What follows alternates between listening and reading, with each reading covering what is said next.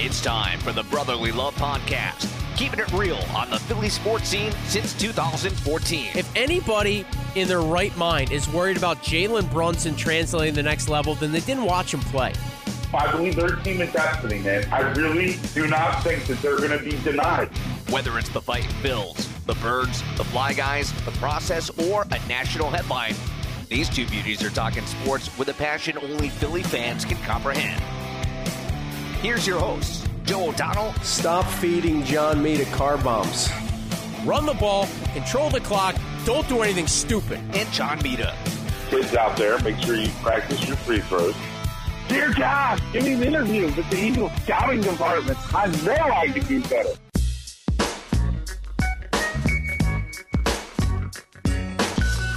What's up, SoundCloud? What is up, iTunes? It is the one and only Brotherly Love Podcast, except no imitations.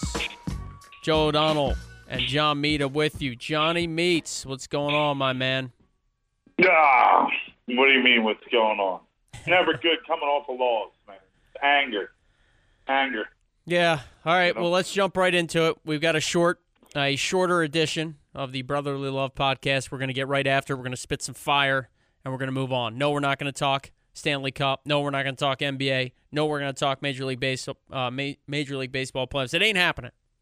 It's straight NFL. It's straight Birds. And then John Mita's got an epic rant. He needs to get something off his chest. So that's what's in store for you on SoundCloud and iTunes. If you're a hater, take a hike. All right, Johnny Mita, Eagles are 2-2. Another uninspiring performance away from Lincoln Financial Field. They lose in overtime to the Tennessee Titans, 26-23 down in Nashville at Nissan Stadium. For a minute, looked like the game was going to go the way of the Eagles. That early score in the second half, they go up 2 touchdowns. I'm thinking 46-3 route. This one's in the books. Crack some more Bud Lights and enjoy a W. Didn't happen. Eagles are 2-2, quarter point of the season. Let's get right into it. The 3 biggest areas of concern, the 3 biggest issues to get cleaned up if this team's got a shot, what are they? Well, I mean, you got to look at number one, the secondary, and that is the most glaring issue.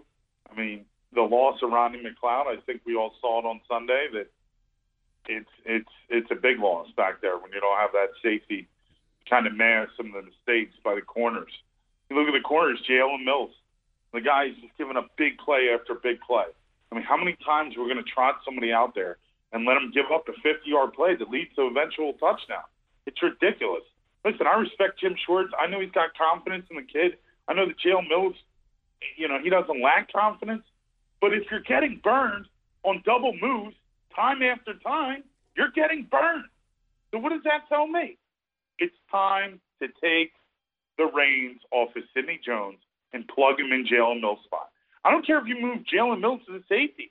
I'd like to see Rasul Douglas. Maybe you move Darby to the slot and Ronald Darby. Can we start there? I haven't seen tackling like that since the days of Bobby Taylor and Deion Sanders.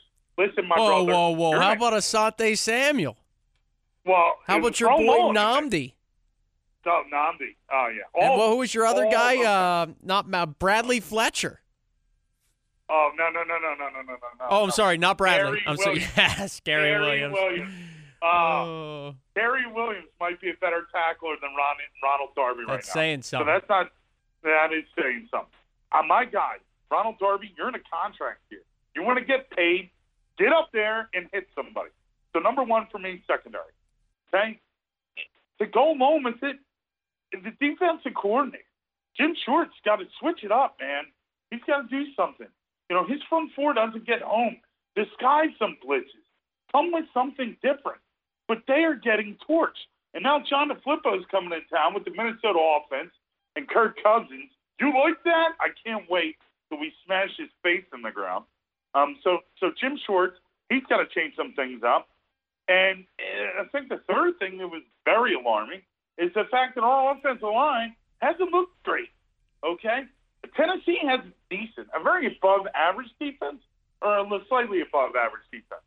Indianapolis defense, not that great, but they gave up 9 sacks in 2 games.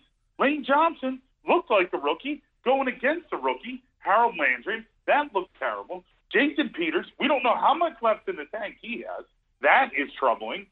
And it's just, and the other thing is too, and this is just going to my last point too. Okay, Doug Peterson, listen, Dougie, didn't we learn our lesson last year when we didn't run the ball against the Kansas City Chiefs in week 2? What happened? We lost the football game. Then what happened? Following week against San Diego, you made a commitment to the run. What happened? Won the football game. All right? You can't drop your just coming off major knee surgery quarterback, and you can't drop him back there 59 times. So clean those things up. There's no place like home. There's no way that we should have beat the Minnesota Vikings. But you also have to remember, this team's going to come in with a chip on their shoulder, considering their record right now, and due to the fact of the revenge factor after we embarrassed them last December, or January, I should say. Yeah, January. You bring up an interesting point with the Flippo. Hopefully he tries to outthink himself, outcoach the planet, and maybe gets a little too cute. But I'm with you on all 3 points. And your third one leads me right into my first concern, and that's the run, pass, and balance. 50 passes, 22 runs for the Eagles last Sunday in the loss to the Titans. Okay? And let's keep in mind, the Birds had a 2-touchdown lead at one point in the second half.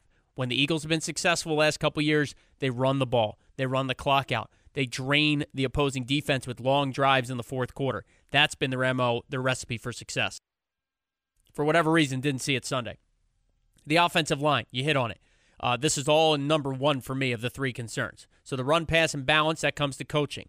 The offensive line, the lack of communication there, the way they're not picking up some of these stunts and blitzes, that goes to me, coaching. All right? At the end of the day, the players need to execute. But let's coach these guys up. What's going on right now on the sidelines in between drives at halftime? Eagles last year, such a good team in the second half, making adjustments when they didn't have a good first half. Haven't seen a lot of that so far through 4 weeks. Number 2 for me, sloppy execution. Okay? 1 week, it's penalties, an ungodly amount.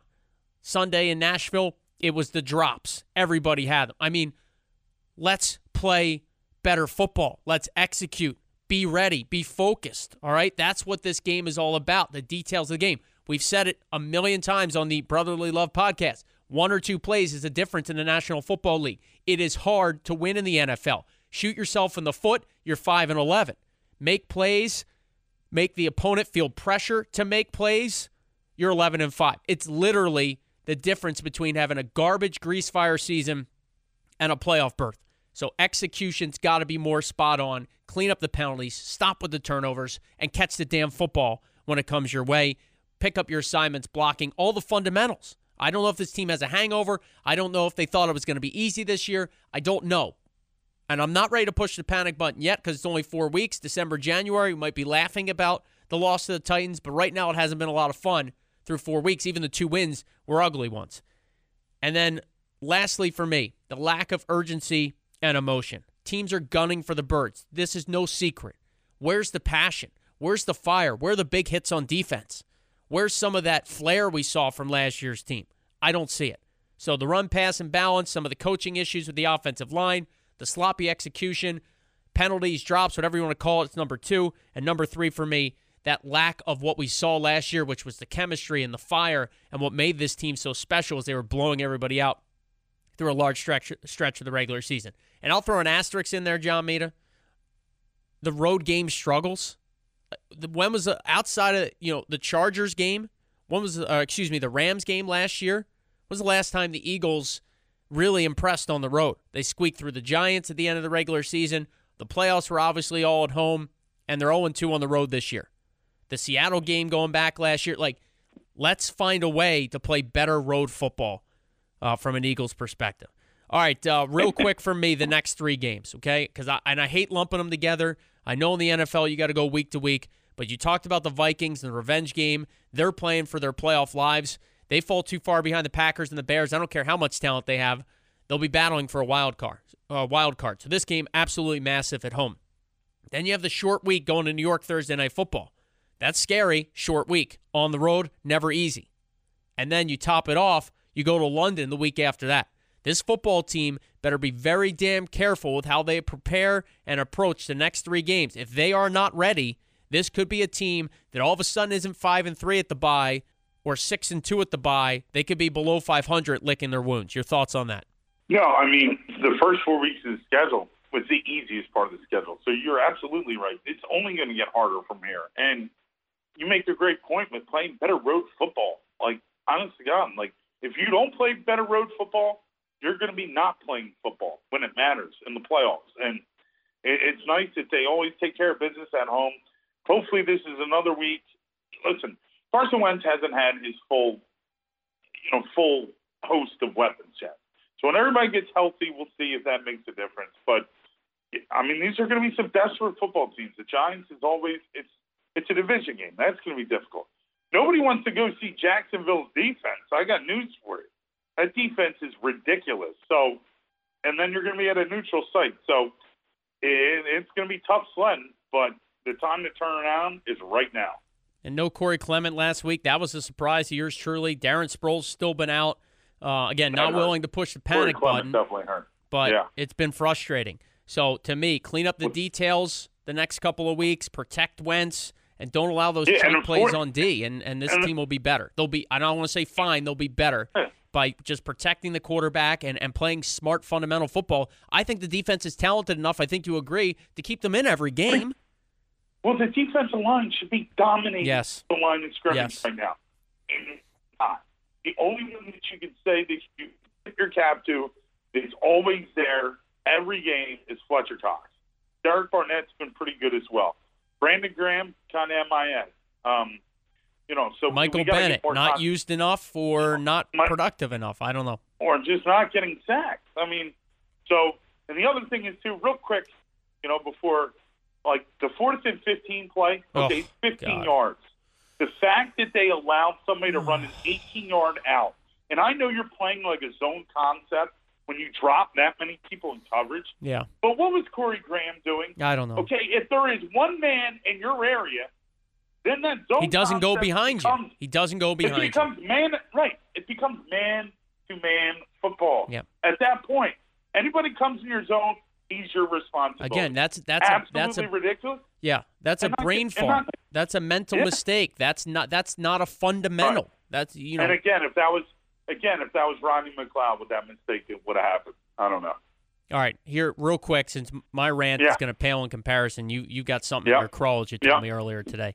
The new Monday Night Football crew is atrocious. Joe Tessitore. Every single snap is the biggest. I can't stand the overhyped guy. And Joe Tessitore, like, to me, Joe Buck is a borderline overhype on a first down and how great this is. And, Patrick Mahomes, oh my gosh. And then 2 plays later, Mahomes really being tested here. This is his biggest test yet. First down. Oh, he delivers again. Calm down, man. Calm down. I know it's exciting. I know he wants to make an impression. It's Monday Night Football. But early on, I have not been impressed. Jason Witten is terrible. I'll leave it at that. The Cowboys suck. And Booger McFarland out on like on a moving boom crane. He's the best part of that. Oh, and he's not even good. He's not even good. And I don't enjoy it. The other day, he wasn't even paying attention to what they were talking about Monday Night Football. They threw it to him. He was like, oh, well, it's big third down here. And they were like, Booger, it's 4th down. Like, wake up. All right? Monday Night Football, fail so far. Major fail. All right, Johnny Mead, all you, Bubba. All right. I'm gonna change this rant to the college football ranks and my beloved Penn State Nittany Lions. Okay, they were in a crucial game versus the Ohio State Buckeyes. Set the stage. It's 4th and 5. What happens? Penn State, Ohio State, they want to call a timeout. They weren't ready for the formation. Then what happens? Penn State doesn't like what Ohio State said. They're going to call a timeout. Like 3 timeouts in a row. So you're anticipating this great play call, right? Penn State's down 26-24, like under a minute and a half to go. 4th and 5. Come on. Let's rip off one of the best play calls ever. No, that's not what happened. James Franklin, they called a shotgun handoff draw on 4th and 5. Now, I got to be honest with you. If nobody wants else to burn that play in the playbook, it's 4th and 5, James. 4th and 5, okay? 4th and 5. That means when you hand the ball off in a shotgun handoff scenario, your 4th and 5 becomes now 4th and 8 and 4th and 9. It's such a disadvantage. If there is one missed block on that particular play, the chances of you executing it is as good as the chances of me walking on water, for Christ's sake. So I don't know where you got that play call. I know you want to burn that up in the book. I know last year against Ohio State, you did a similar stupid play on third down, has it settled for a field goal. McSorley, QB keep. He got stunned. It's just, honest to God, it's a fireable offense. Whoever made that play call, I know James Franklin took the bullet. Then he wants to come to this press conference and come out and say, like, with all his histrionics, all his crap, he wants to talk about, well, I want to get to an elite level. Well, if you want to get to an elite level, put the ball in the hands of your quarterback and let him make the damn play. My God, that was so aggravating to watch that horse crap for play call. I mean, honestly, I've been watching football. I'm 39 years old. I've been watching football for like 20, 30 years. And that is the worst play call on fourth down that I've ever witnessed. So, James, do yourself a favor.